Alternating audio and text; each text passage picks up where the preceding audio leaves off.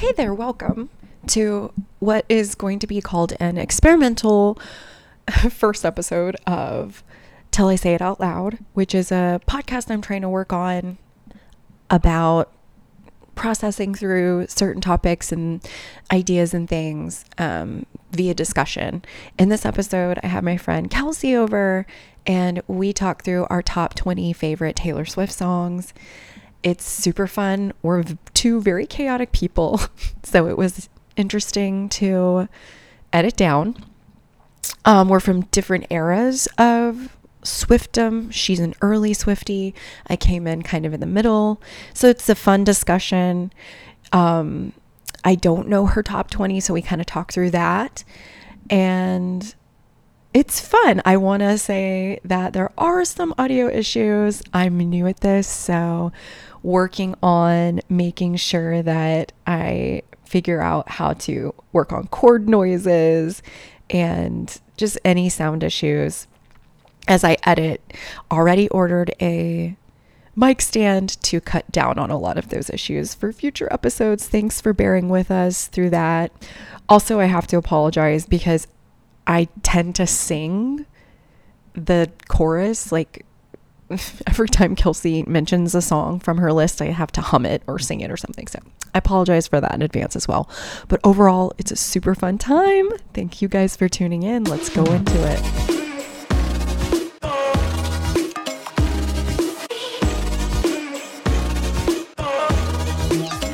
Oh my God, I'm crying. So we just recorded. Yeah, we just recorded an entire explanation, which honestly I was thinking was too rambly. I kind of was too. Essentially, I did a thing where like it accidentally recorded everything, but would start over every 5 seconds. And so like it would record over itself every 5 seconds. My friend and I, Kelsey, are here. I'm Audree. And we're ranking our top 20 Taylor Swift. Originally I said we've been drinking for the last 2 hours, so I'm just gonna blame it on that. Yeah, I mean, it is a Friday night. We used a megametric document my friend Rocky made. It's color coded. She's literally like a coder. She could build the entire internet. So she made this amazing spreadsheet where you can go through every album and then rank every song. There's like points that go with every ranking, so that then it like, after ranking every Taylor Swift song on that list, which is how many songs? I mean, we've got 10 albums. 10 albums. At least 13 songs an album. God, this girl's been busy. So at least, I would say with these extra fields, like at least 190.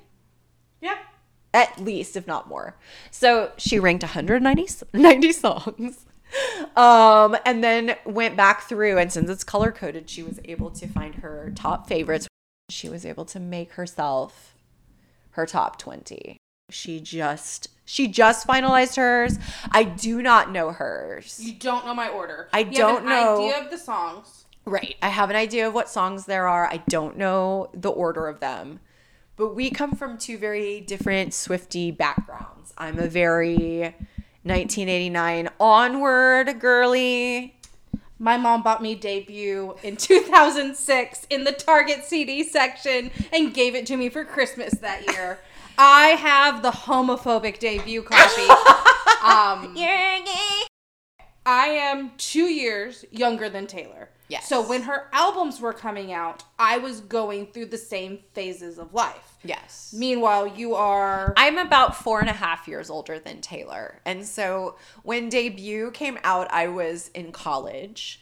And to me, she always reminded me of my little cousin, Kendall. Kendall was around that same age. I think she's a little bit younger than you. So she's like right around that age. Like when the song 15 came out, I remember like crying and being like, Kendall.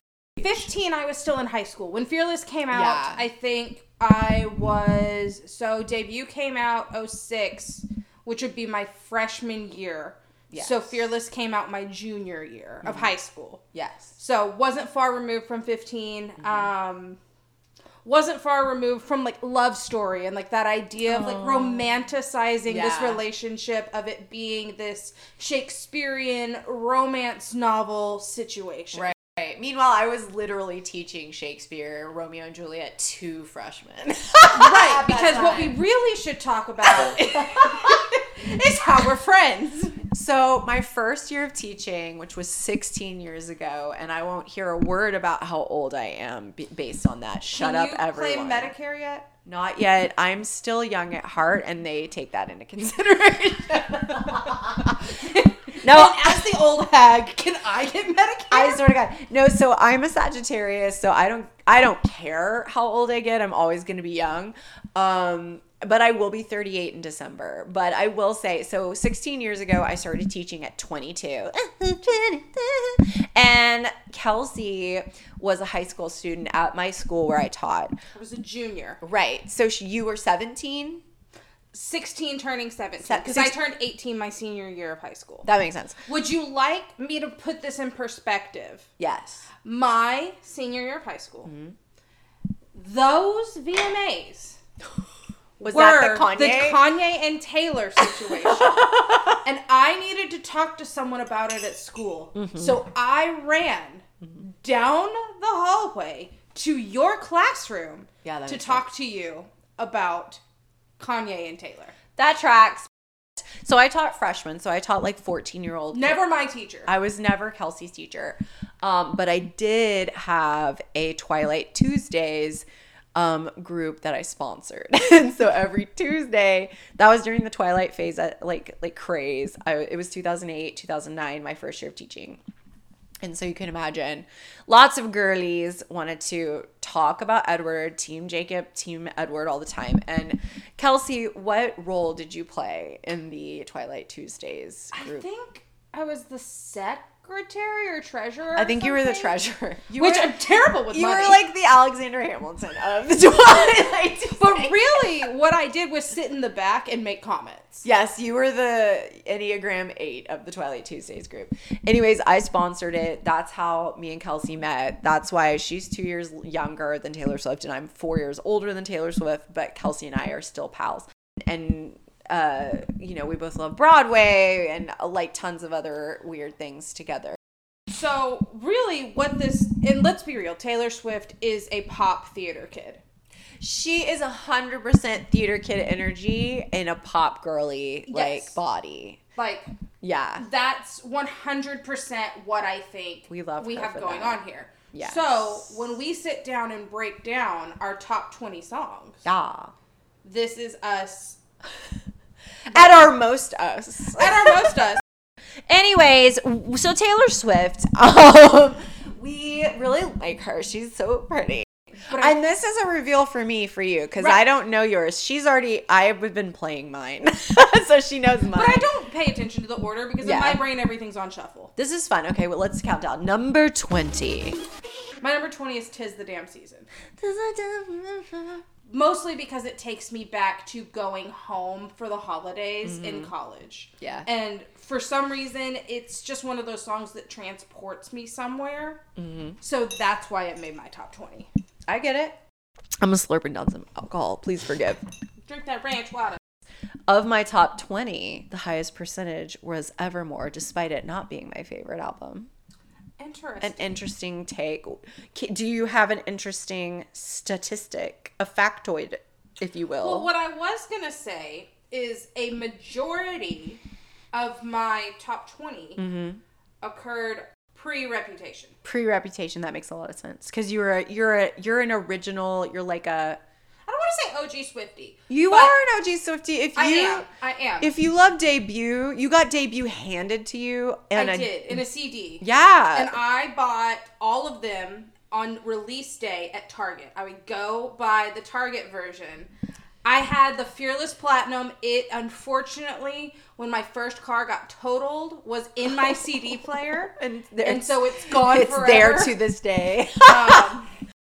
I don't want it to sound like I didn't like Taylor till 1989. I did like Taylor, but I think I was a bit too old to be. I wasn't I think her age. The whimsy of Yes. her first few albums didn't click with you because of the stage of life you were in when that was happening. Yes, I was a full adult when she debuted. Haha, no pun intended. Okay, so my number 20. My number 20 is State of Grace from Red. What I said was, because it was really tough for me to do this. I suffered over my top 20 for days. Like, there was no way I could narrow it down because I liked so many songs, but then I didn't like enough songs on the same level to feel good about. You know, I would add one, and then I felt if I added one, it wouldn't be fair to these other 10, and I'd have to add like 5 more, and then I'd have to take 4 off, and so then I was still at a deficit. So I finally got to 20, and what State of Grace ended up being was every song on Red I love that I couldn't add. This could hold that place, and I love State of Grace. It's the beginning of Red.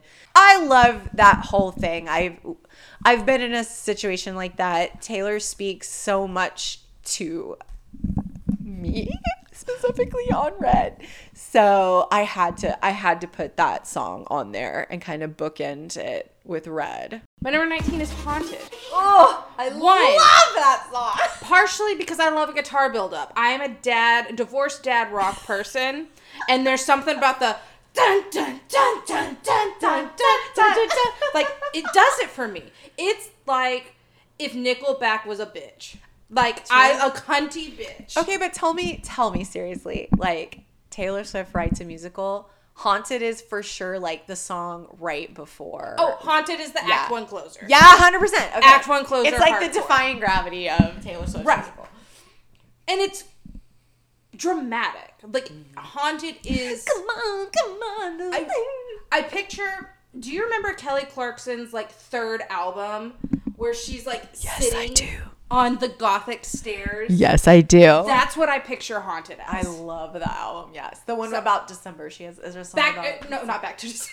It's my... I think it's, like, My December or something. Yes. No, I think My December is, like, an emo song. But anyways, like... But that's what I picture. Like, that's the imagery that I get from Haunted. No, 100%. And also, Haunted came out in 2010, and I love a 2010 emo moment. I love that for you. No, I love Haunted. My dream was that on Speak Now, Taylor's version, I knew she couldn't do this because she has to recreate what she's already done, but I really wanted Hayley Williams to do Haunted with her. Think of Hayley Williams tearing that song up. It would be amazing. But I do love that what we did get from Hayley Williams. But my number 19. It's like the MTV Top 20 is New Year's Day from Reputation. I only have 2 Reputation songs on my top 20. New Year's Day was one of those. Kelsey is very angry about Reputation. She will. I'm sure she'll definitely mention why at some point. But New Year's Day was a song that I'm with a very wonderful man and right now, and he's great. And we'll be together 4 years in January. And when we first started dating, love him. He's great. His name is Corey.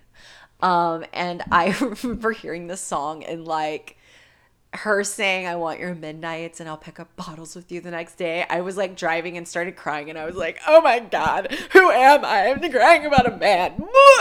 And like, it's because the man I was with is so nice. And like the idea of like, I think what Taylor is really good at is like the tableaus of regular life that are very meaningful. She's able to mention those. And I think the idea of like, waking up and kind of being hungover from New Year's and being like, oh, babe, look at our house. It's like, it's crazy. Like, there's bottles everywhere and everybody messed up the house because of the party. But like, what a beautiful, lovely like moment to wake up and be like, it's romanticizing the normal. Yeah, I'm gonna clean this house with you, and that is the dream. That's the dream. Look at this life we've built. Yes. I love that she does that. She's so good at that. So that's my number 19. As a also career-long Jonas Brother fan.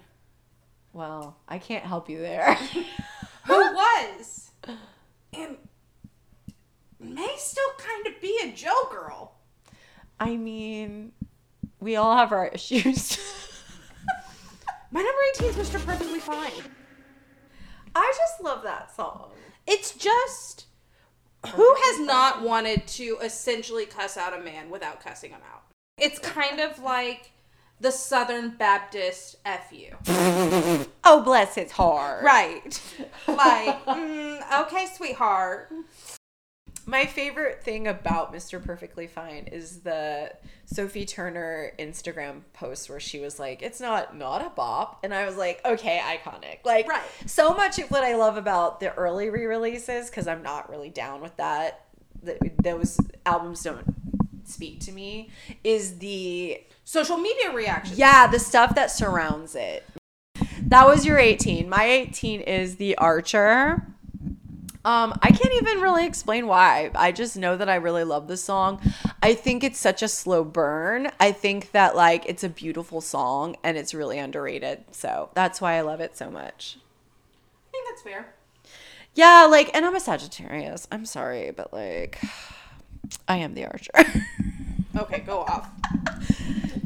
Points. All right, 17. This is my one reputation. This is Delicate. And it's a bop. I don't care what other people say. It is fun. It is goofy. It is, I like is it cool that I said all that? Like, yeah. As someone with mouth vomit, like, I love that. Yeah. Well, and she too probably has mouth vomit. Probably. Like, she's one. You said a Sagittarius. She's I'm not a Sagittarius. We're sitting with a Libra right now, but she's an Aries rising. And I'm an 8. So she's an Enneagram 8. I'm an Enneagram 7 wing 6. But I think it's fun. I think it's goofy. I think it was the first time that she kind of let herself lean into having fun with her music and just kind of letting that side of her show. I love the way she performs it in the Eras tour. I love that the stage is like cracking beneath her, like whenever she's... Well, because it's like the cracking of her facade. Mm-hmm. And I think that's what I'm... Like, I think it was the first time she really started to lean into, like, letting the persona that she had for all these years. Because Delicate is the response to the Kanye situation. Or not Delicate. Reputation is the response to the Kanye situation. Yeah. So, Delicate is the first time where it's, like, my facade cracked. Like, this is who I actually want to be. Mm-hmm. Without the anger behind it. Yeah.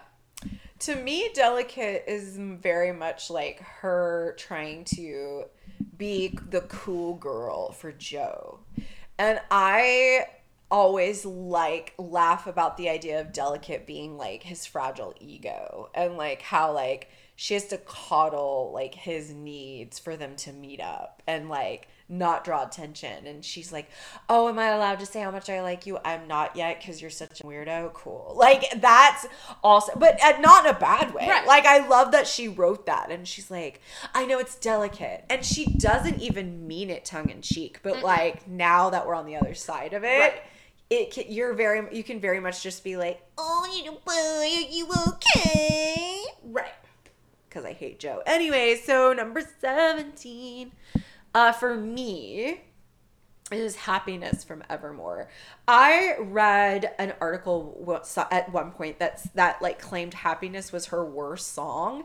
And I was like, I'm sorry that there are children, I guess, listening to this album who have never had to break up with someone and like lived past the breakup and like have healed past and grown into like another person and like found happiness on the other side of that and like understand what that song is actually about, because Happiness is one of the most profound songs that she's ever written.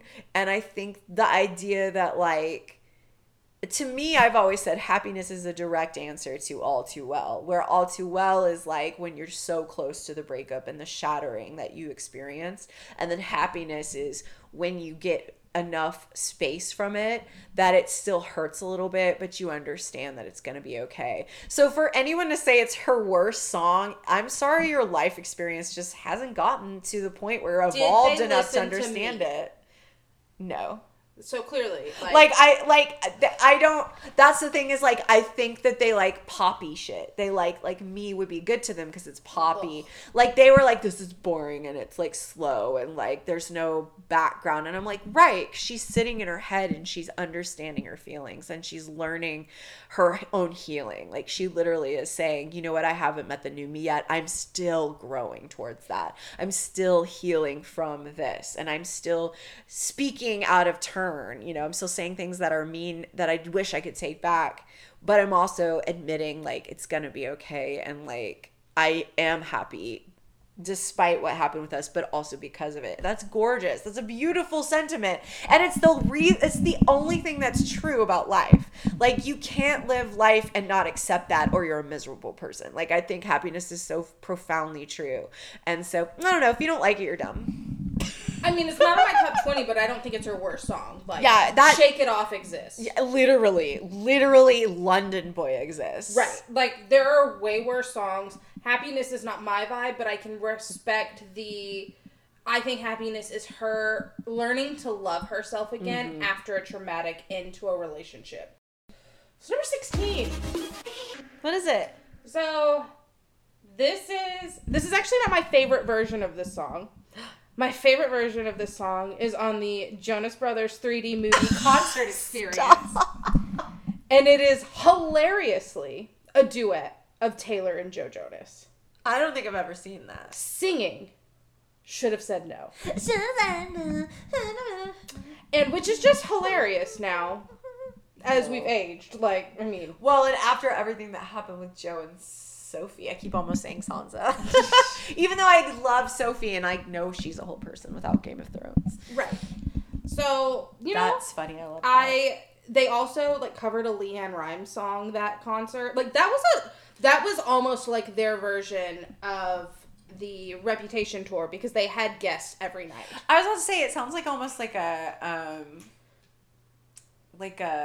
well, because this was the time where Joe was dating Taylor and Nick was dating Selena. Selena? Yes. This is when Taylor and Selena became friends. Oh, that is precious. I didn't know this. Right. See, I'm getting a history lesson right now. Which, I've been to multiple Jonas Brothers concerts. Never had a Taylor guest appearance, but I did have a Miley guest appearance. So. I am obsessed. I'm so jealous. Yes, but yes, Should Have Said No. I think it is her angry songs on debut are some of my favorite because they encapsulate that anger of a 16-year-old girl. And it's like, cute. It's boppy. It's like, and like it's just it's a no skip for me. I love that. No, I like that song too. My number 16 is like the complete opposite. It's Exile from Folklore. Is who's the angry depressed and who's the sad depressed. But also, 100%. Where it's just like. Exile is such a good song though. Like, also I think this was elevated by her Eras Tour acoustic version on the piano where she sang by herself and then the audience sang with her. I thought that was beautiful. So I think of that now when I hear the song. But I also love the Bon Iver, like or Bon Iver. I don't know how to say his name, but I think it's like Bon Iver. I don't know. Like, I think Bon Iver sounds special, but it's probably Bon Iver. Just because I think it's the pretty way. But I think the lyrics to Exile and the call and response kind of, the thing about Exile is it's a call and response, except that it's not, because it's a call and response, but they're not actually speaking or hearing each other, which is so indicative of why they're breaking up. So like they're both speaking. You know why this song speaks to you, in my opinion? Tell me. Because it's giving the last 5 years. Stop! You're right! The last 5 years is one of my favorite musicals. But I listened to it on the way here, and I was like, this is Kathy and Jamie. That's so intuitive of you. You're totally right. Oh my gosh, it's totally right. It's the third song, the next 10 minutes. It's just like slower, pulled back version of the next 10 minutes. Stop. You're right. Okay, so Kelsey cracked the code. It's 100. That is exactly right. Okay, Taylor Swift Broadway musical when? Number 15. This is the only re-record that I don't like the Taylor's version of. Oh, tell me. So I bet you can guess what it is. This is Better Than Revenge. Oh, I it's don't give a- the I it's don't the care. mattress line. Yeah, I don't was care about like- a moth. I don't care about a moth to the flame. No, I need the mattress. Why can't she be Right. on a mattress? It is 2023. I get that slut shaming is like bad, and I understand. But did Haley Williams change her slut shaming lyrics? No. But also, She just explains every time she sings it. we need to talk about that when women are angry, sometimes we regress. Yes, and we can't erase the fact that a lot of us, we are millennials, and a lot of us did have very bad feminism growing up, and that we have internalized misogyny, and that I definitely had that. So like, Especially in 2010. and I don't blame Taylor for wanting to like change it because people listen to it now. But I do think it's good to like accept that like, oh, I did say this at one point. And that's why I kind of like that Haley's never changed it. Cause she's like, well, I did do that and it was bad, but like, I'm not going to change it. More than fair. Not because she condones slut shaming, but because she accepts that like I used to have internalized misogyny and now I don't. But also, if Or you I'm trying change not misery to. business, we might actually riot. Oh, please never change. My 15, our first midnight track is Would've, Could've, Should've. I think this is one of her best songs. Obviously, it's my top 20 of her. As everyone was shook by the like "Give Me Back My Girlhood" line, someone, I think it was a TikTok, was like, I listened to this as if it was talking about the church, and it really hit. And I was like, ah, because I live in the Bible Belt. I am a ex-Southern Baptist, like, and that really, really hit. So while I know Both that have this trauma from the same youth group, from the same church, and but different times. different eras. But I will say that, like, you know, while there were a lot of wonderful people that I went to youth group with, the experience in general and going to a Baptist university was really tough. It was just tough. Especially when you get into your adulthood and you start having to wrestle with a lot of things. And so when I heard Would've, Could've, Should've, and with that in mind, like, it really hit. It really hit. So that shot up my list. Like, even though it's recent, it's definitely impactful to me. This is my only lover song is number 14. 14 for me is a lover song too. Is it Cruel Summer? It is Cruel Summer. We both had Cruel Summer! It's Yeah! my only lover song though. Yeah. When Lover came out, I was still very frustrated because I hated Reputation. Kelsey was like, she took Reputation personally. I did. She was like, Taylor Swift hates me specifically. Also, she did not originally release Reputation on streaming because at that time there were the issues with the royalties on streaming. Yeah, I remember that. So I wasted my time driving my happy little butt on up to a Target one Friday night to buy Reputation. Mm-hmm. And when I listened, I hated it. So, but I digress. When Lover came out, it was fine. I just was still very upset. I was in my feels. So, but Cruel Summer, it's a bop.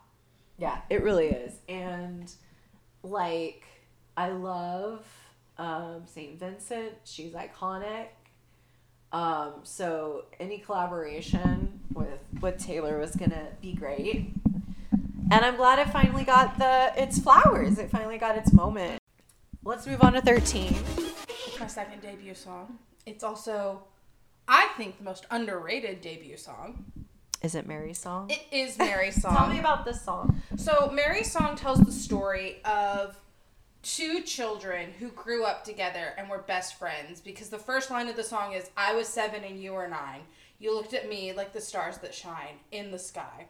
And it's the story of them growing up together and falling in love. And it ends with the line, I'll be 87, you'll be 89. You'll still look at me like the stars that shine in the sky. Oh. And it's just this really fun, like, this is the song that I could picture sitting on a porch, because it's very heavy acoustic guitar, sitting on the porch listening to. And it's just very sweet, and I think it's possibly her best storytelling song like, folklore. That's really sweet. She does that. She's really good at storytelling. She's really good at like a fairy tale. Mm-hmm. I love that. Or like a bedtime story. Like it's Taylor Swift lullabies win. Yeah, exactly. Soon, because she's probably gonna get engaged and then start having babies and Sorry, singing I just lullabies. vomited. All right, my 13 is "You Are in Love" Okay. from 1989. This is another one that when I first started dating my current boyfriend 4 years ago, I heard the song and I started crying and was like, ew, I'm crying about a man. Woo! But there's a line that it says, you keep his shirt, he keeps his word. And again, it's that whole thing where she does tableaus of like regular moments that mean a lot. And that moment, that like line really impacted me because I realized how much I was craving the ability to trust and like depend on a man, and that Corey was like so. Well, you had a rough go. I did. We don't need to get into that, but I'm just like validate. Thank you. You had a rough go. I did. Thank you. And so when I heard that song, I was like, he does keep his word. Like I was just like very emotional, and she really captured that. I love her. What's your number 12? Number 12. This is, I think, my first vault track. And it's The Very First Night from Red. Here's my thing about The Very First Night and where it takes me. It takes me to going on a road trip with that friend from college that you always kind of had, not college, high school, that you've always had these feelings for, and you're just kind of being youthful and spontaneous, and then all of a sudden it tumbles into feelings. Oh, a and tumble. Well, I mean, I think the song is gay, but that's besides the point. Mostly because the lyrics don't make sense. I'm not saying Taylor's gay. I said I think the song is gay. Straight Taylor fans, do not come for me. I do not have the energy for it right now. But that song to me is Kelsey, a Gaylor, confirmed. That song to me is very queer coded. Mm-hmm. It is very about the feminine friendship that you were so told to hide away from your entire life, and that it was wrong, and realizing for the very first time that it could be okay. I love that. And have fun and embrace who you are. That's so sweet. Well, my number, what are we, 12? 12. My number 12 is extremely gay, too. Dress. From Reputation. I know that people are pissed off that, like, there are people who read some of Taylor's, like, lyrics as queer. But, like, I'm sorry, she shouldn't write stuff that's so queer. Like, I'm sorry, but I'm in the bathtub and I spill my wine and you kiss my face and we're both drunk in the bathtub? What full-grown man has she gotten to get in the bubble bath with her and have wine? I'm spilling wine in the bathtub, you kiss my face and we're both drunk. It is gay. I'm sorry. Like, I don't love you as a best friend. I love you as more than a best friend. Like, why is it so secret? Where she's like, it's secret glances from a crowded room. Nobody knows about me and you. Why not? You're a straight, white, cis woman, right? And you like straight, white, cis men, right?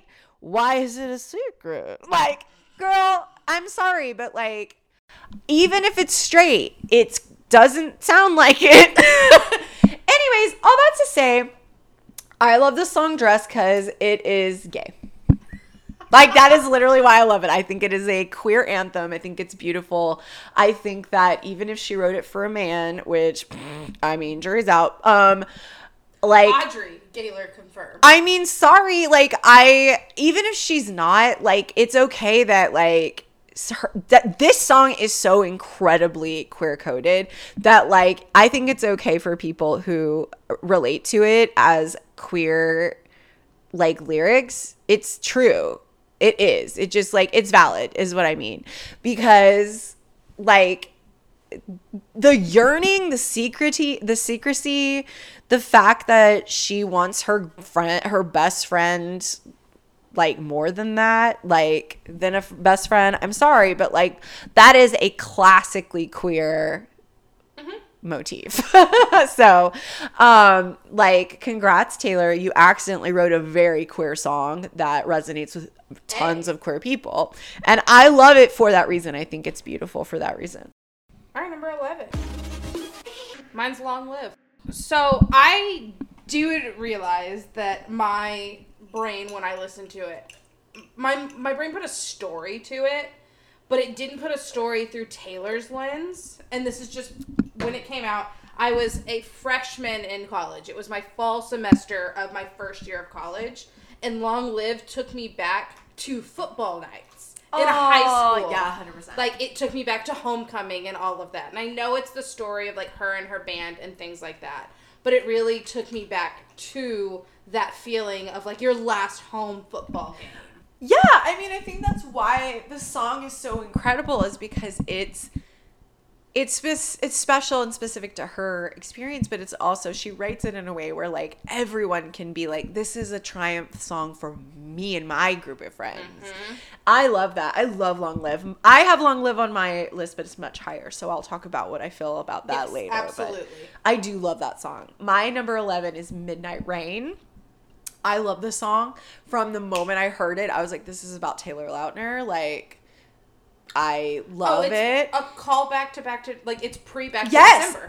it's like, it is the same song. It is the same song to me. Like, she's sorry. This is like, you know, Back to December is like, I'm sorry I treated you this way. Midnight Rain is like, we're years down the line, and like, I remember this time, but like, I still think of him, you know, and he got what he wanted, I got what I wanted, and like, no hard feelings. I love that. I love that kind of like retrospection. It's like happiness, but light. It's like happiness is like, the biggest impact of my life was losing losing love of my life, happiness, healing past that, and knowing it can be okay. And then Midnight Rain is like, this is what could have been. I wish I had treated this guy better, but he was so great, and I'm so happy that he got what he wanted. I love that kind of stuff. I think she's really good at retrospection.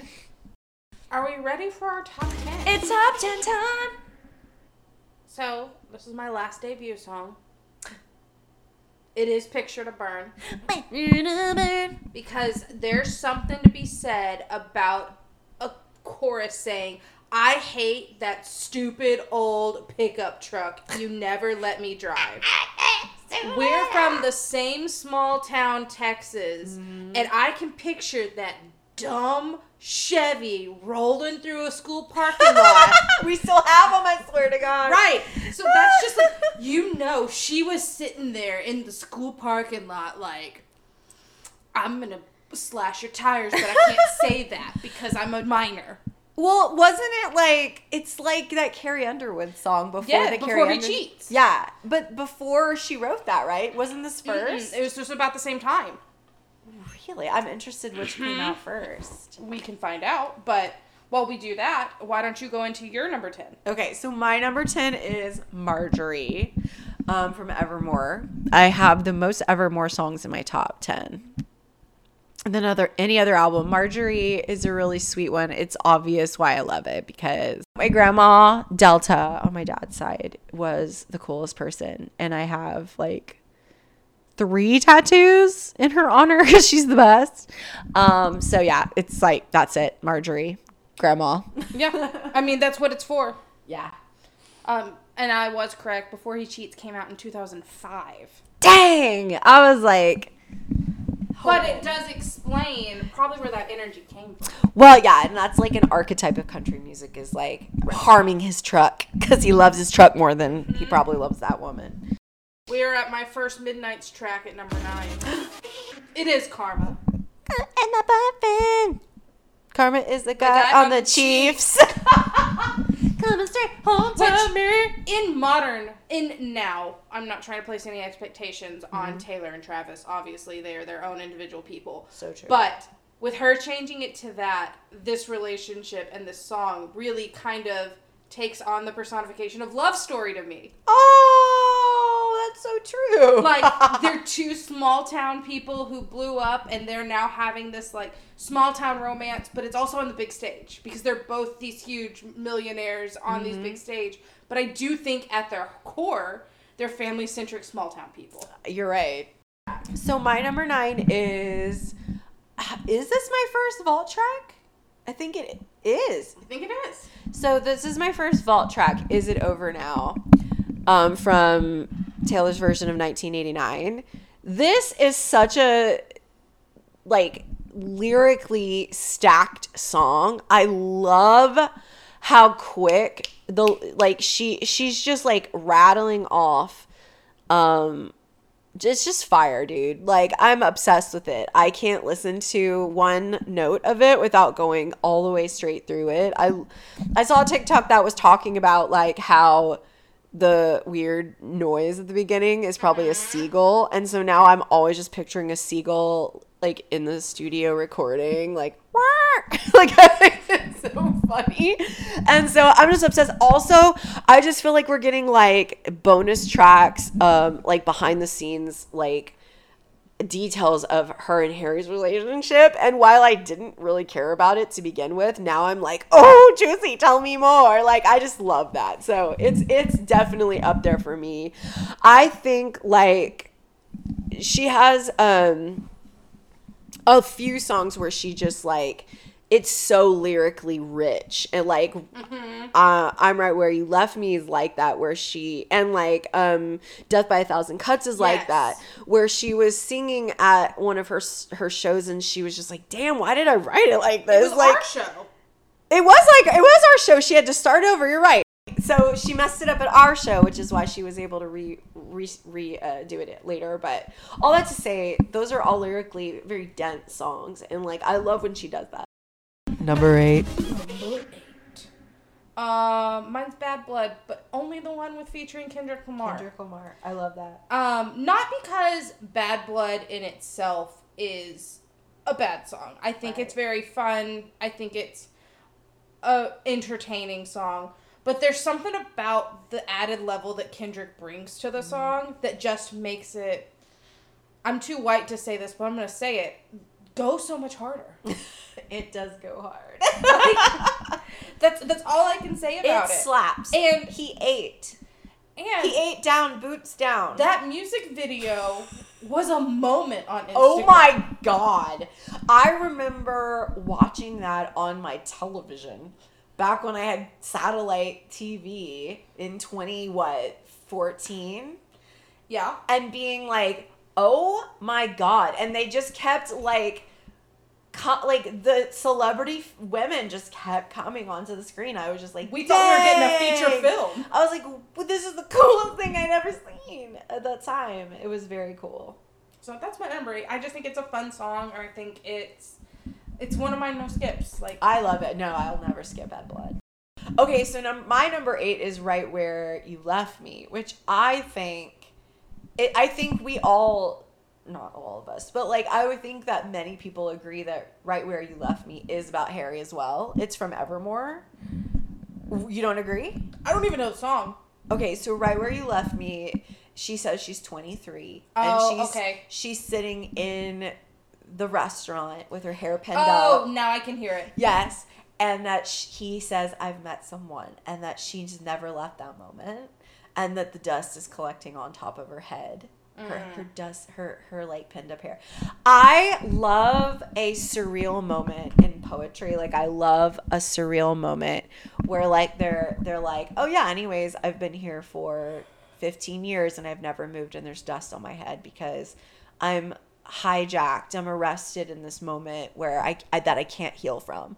And I absolutely relate to that because I've been through a situation where it's like, wow, I can't move on from this because I'm so heartbroken from this. And, like, the imagery of her sitting in that restaurant and just haunting the corner. She says, I'm in a corner that I haunt. I'm like, like, it's so iconic. And again, this is a very lyrically rich song, and I put that next to Is It Over Now. They're very, like, I think that Is It Over Now is like the pop version of the sentiments of Right Where You Left Me, where she now knows it's over and she can't move on. But the like density of the lyrics are so potent because the pain is so large. And I think that the pain of Is It Over Now, of not knowing, is it yet? Now she knows it's over and she can't move on. I just love it. She's so freaking good.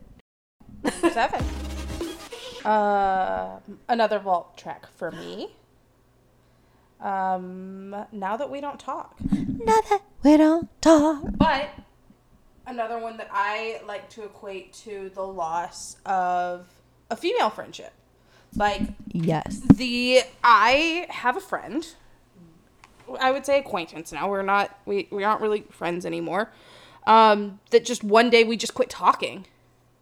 And I think that heartbreak and not knowing why or what happened is so infuriating. But the line that gets to me is, I call my mom, she thinks it was for the best. Ugh. Like, that is tough. I don't know if I would call my mom if that was the case with a romantic relationship, but I'll be honest, I sure would call my mom to talk shit about a girl. Sorry, Mom, I know you said don't curse on this. My number 7, totally opposite sides. Like, well, no, I was going to say this is totally on accident. My number 7 is 7. Oh. I didn't even realize till you, I just knew where I placed it on the playlist, but I didn't realize it was at number 7. But 7 from Folklore is such a beautiful little song. I love that she tells the story of what it was like to not understand the expectations of being a woman in the world, and instead she was just a child and she got to be a child, and that she used to scream at the top of her lungs fiercely, and like she never thought of, oh, I need to be polite, I need to be quiet, I need to be all these things that are expected of me. I think that's such a beautiful thing. And there's a line where she says, even though I can't remember your face, I still have love for you. Like, I think it's such a beautiful thing to think back on the children we played with in our neighborhood as you know, as children, and we don't know them anymore. You know, they were characters in our story as children, but I like the affection you have for that time and those kids that, you know, I know who those kids are in my memory. But they're not in my life. I don't talk to them. I wouldn't reach out to them on Facebook, but like, I still have love for them. And there's a line too where it's like, I've been meaning to tell you, I think your house is haunted.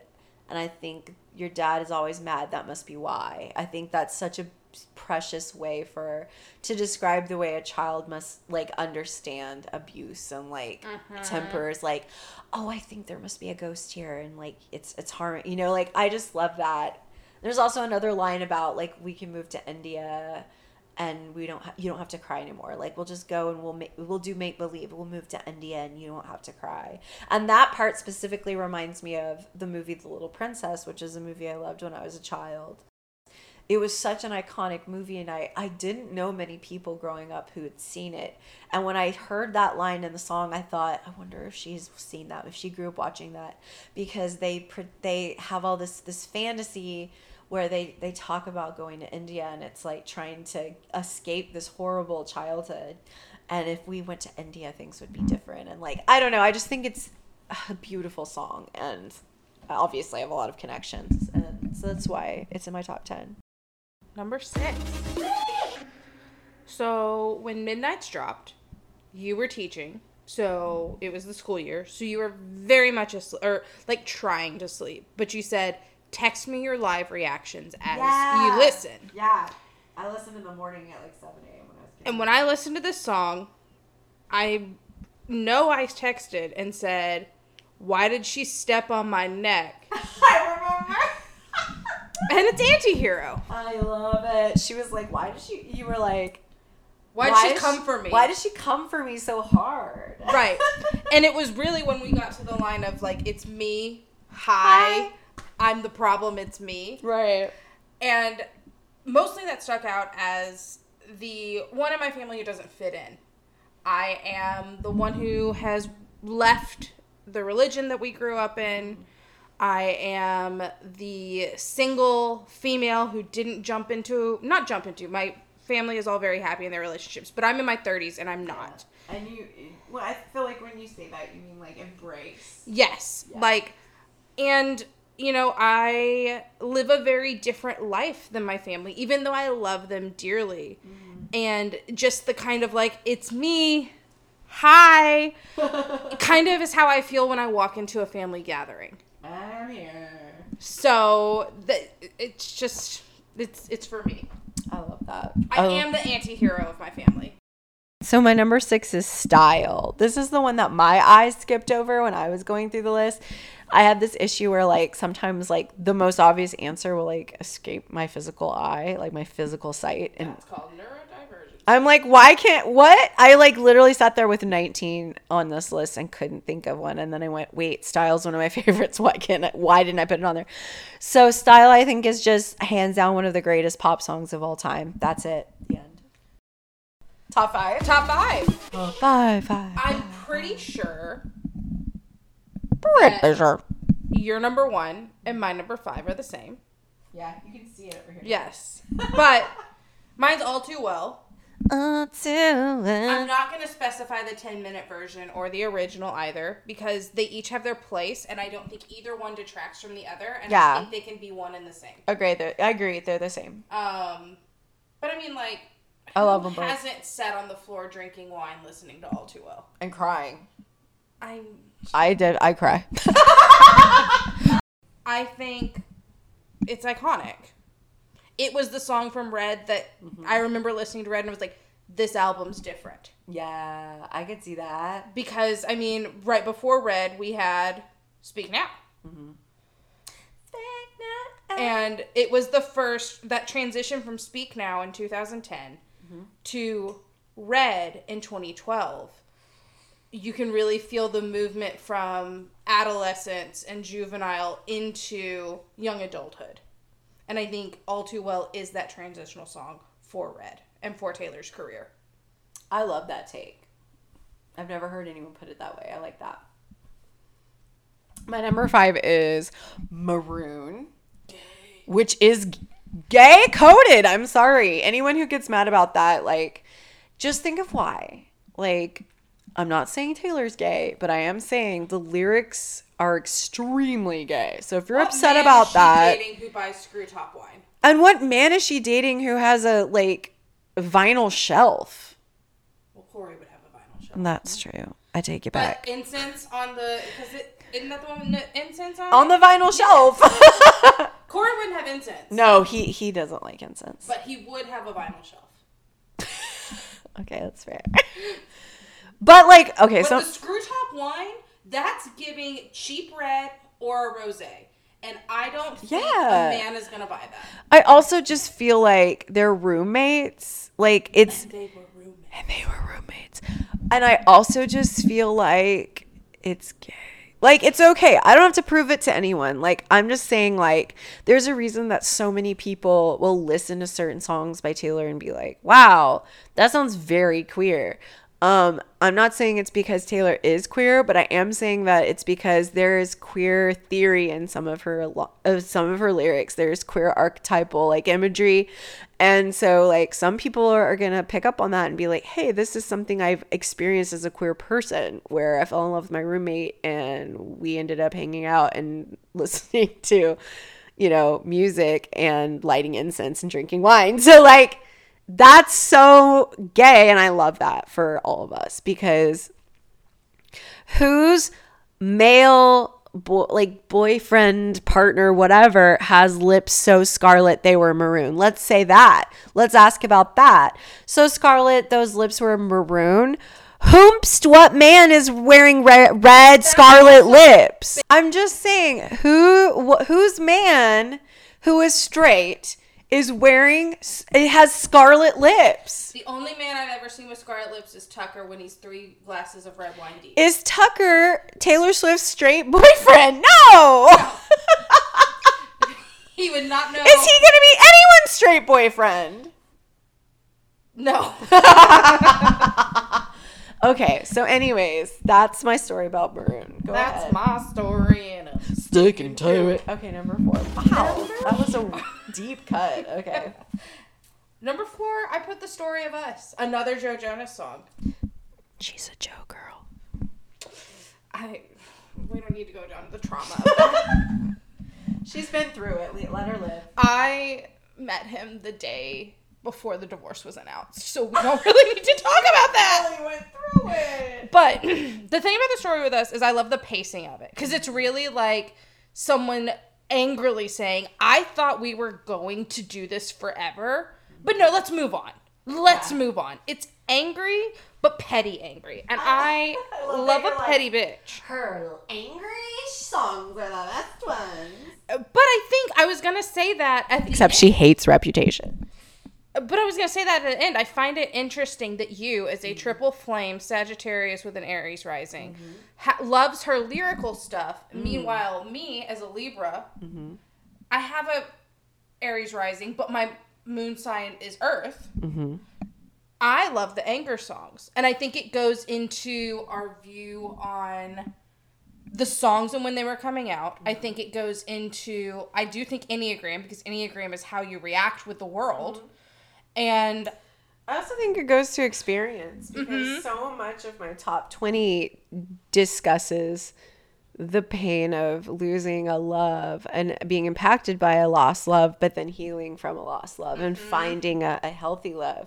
And I think that speaks to my experience. And so I think it also is like... Right. I think a lot of my songs on my top 20 are her writing about herself and her reactions, and not her reactions to a situation, but her reactions to the world. And I think that you, as a person, as your friend, I can say that I feel like you're the kind of person who like wants to feel like your feelings are valid, and like and hearing songs that she sings where she has anger, when you've been told like maybe your anger and your reactions in anger are not valid, maybe by people in your life that matter to you, like you feel validated by that. Okay, so do you charge for the thing? I'm just kidding. I'm going to tell my therapist about this in 2 weeks, because it's a holiday next week, so she canceled our session. But that's okay. This is for free. So my number 4 is Long Live, which we already kind of covered with you, but I have a very different association even than what you have. So you said, oh, this is weird because I think of high school football. So I think of Harry Potter. Like, okay, so we all agree J.K. Rowling, she doesn't deserve to have her name said correctly, is a TERF. She sucks. She's terrible.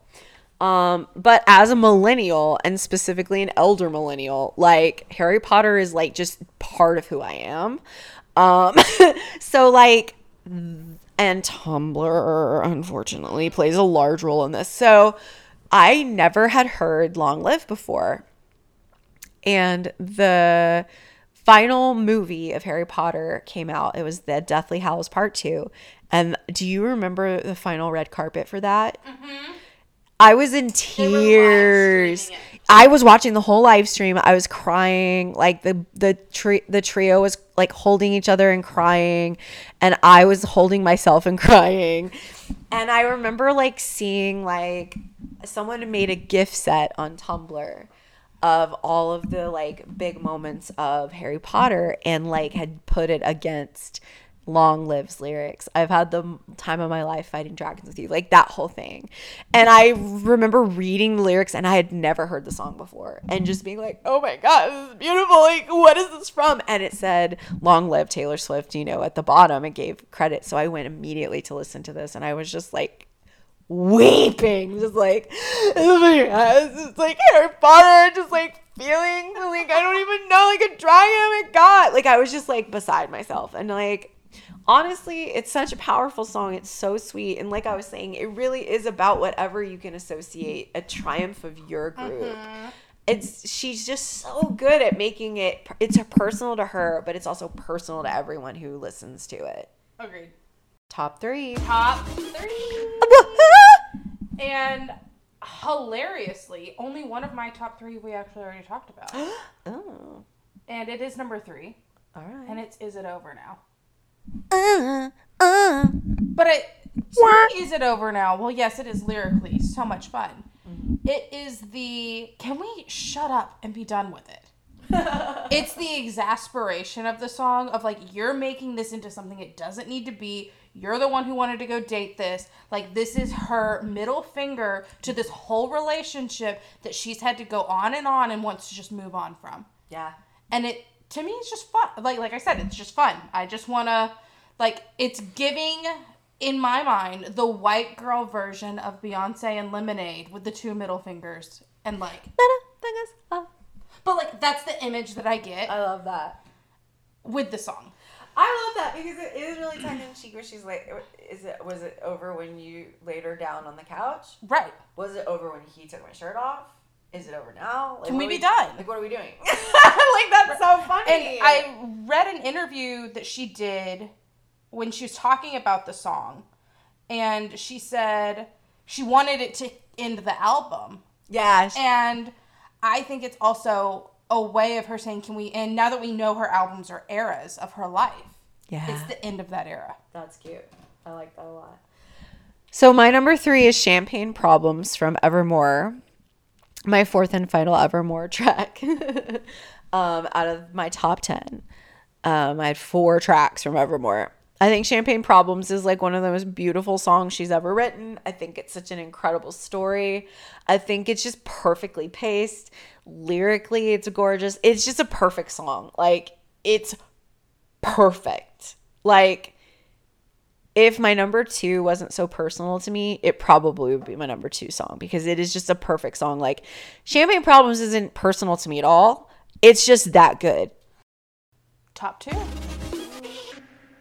This is my final Fearless song. And it is a vault track. It's That's When, featuring Keith Urban. I love Keith Urban. I love him. I love that she went for this vault track and went back to who she would have been idolizing at the time of Fearless. But my thing about That's When is, like, it is so fun, and it's about a couple trying to figure things out and learn, like, how to breathe. And most of mine aren't romantic songs, to be very honest, but I do love my romance novels. You do? I do. I run an Instagram. I'm trying to get her to start a podcast where she talks about her romance novels. The issue is all my book friends are introverts, so would it just be me talking to my hand? Like, I can make a little... You remember when you used to make a puppet out of your hand? I think you should talk. I think you should do it. Anyways, that's a time for another conversation. But That's When really puts me in the feeling that I get when I read a small town romance novel of, I need some space, but when can I come back? Because I'm not saying this is the end. When can I come back? And so I just think it's a fun, cute song, and I did go through a country music phase, so it kind of takes me back to that. So my number 2 is The One from Folklore. Absolutely love this song. I remember listening to it because I was during COVID, and she just dropped it out of nowhere and being like, anyways, here's this. And we were like, ah! And I remember I was living with Corey. We had been dating for like, God, it was July. So we had been dating for 7 months, and I was living with him for 5 because we quarantined together, and he didn't have a washer dryer. So I was driving across town to wash my clothes at my apartment, and I had to coordinate with my roommate so he would be out of the house when I was there because we didn't want to give each other COVID because at the time we didn't understand how it worked. And so I was like, I'm going to listen to Taylor Swift's new album, and I put on The One, and which is the opener of Folklore. And I remember being like, oh, she is on some new shit. Like, she's saying yes instead of no. Like, I just remember being like, oh my God. And this is so personal to me. Like, I think many people can relate to like the idea of like, oh, this didn't work out, but like, imagine if it had, you know? And like, the most impactful experience of my life was that kind of situation where like my whole life changed because of a situation like that. And so I listened to this song and I was like, dang, like that is so real. Like it would have been fun. And I like the playfulness of it where she's just like, it's okay. I'm doing okay. You know, it's like, yeah, I'm good. But it would have been kind of cool if like that big heartbreak hadn't like happened. Like I love that. Which do we want to play out? How? If Taylor Swift's relationships follow the trajectory of yours, that would make Travis Kelsey her Corey. Travis is endgame. Like I really do believe that. I think them. You're right. I hate shipping real people because I recognize they're real people. I try really hard. Well, there's psychology behind it though, and I think I keep saying I saw a TikTok, but I saw a TikTok. You're onto something where it was like you get the big breakup, and then you date like a little rat guy, and then you meet your husband. Right. And that is what I did. Like, you're absolutely right. Like Kelsey's like, well, I know who's your Maddie Helian 100%. Wait. So do I. Oh yes, I. And so I will never forget getting in your car and you were like, I have to keep my guitar in the trunk of my car so he doesn't find it when he comes over. Oh God, y'all. Just don't ever be a straight woman dating in the city. Just don't do that. All right. Don't do that. Anyways, let's do number one. My number one is Blank Space. Ding, ding. So 1989 came out my senior year of college, and there's just something about Blank Space where it was, ironically, the friend who I'm now no longer friends with that I would equate now that we don't talk to, would ride around our college town singing this at the top of our lungs in my 2004 Honda Accord with 250,000 miles on it. And just scream it. And it was just, I still remember being so shocked that it wasn't Starbucks Lovers. So, I don't know. 1989 was just my favorite album. Mm-hmm. It encapsulates such a happy time in my life. I was broke. I had no money. I had like $4 in my bank account. We used to scrape together change we found in my... in the movie theater that I worked at to go buy us dinner. And that album just felt so free. Life. Yeah. Oh my God, I love that for you. So I think Blank Space I think it's going to be one of the top songs of Taylor Swift's career for me for forever. Yeah. Well, and she was so subversive with the music video, that tune vibe. I love that. And it was kind of when you started realizing that she was self-aware and in on the joke. Yeah, she was like, y'all aren't making fun of me. Right. I'm gonna be part of it. I love that about her. My number one, as you guys already know, is All Too Well. I remember, so I never listened to Red when it came out because I wasn't a fan of the singles. And I was like, if the rest of the album's like these singles, like, I'm good. And so, like... I had never heard it before, and then the Reputation like Netflix special came out, and I was like, I didn't like Reputation when it came out, and I was like, I'll just watch this and like I'll just have it on the background, like maybe hate watch it or something. Like I thought I was being a big, like, haha, I'm just gonna watch it. I was like in tears watching this, and I was just like, oh my gosh, like, oh my God. And like I messaged my friend, I messaged Rachel. And I was like, oh my God, Rachel, have you heard the song All Too Well? And she was like, you haven't heard the song All Too Well? And I was like, no, I didn't until today. It was like literally January 2019 that I heard it for the first time. And it literally changed me. It was like, it like chemically changed me. Well, so I don't know if you remember, but you were going through this moment right around the time like the women's marches were happening for their second year in a row. And you and I drove up to Denton. I loved doing that. For the women's march there.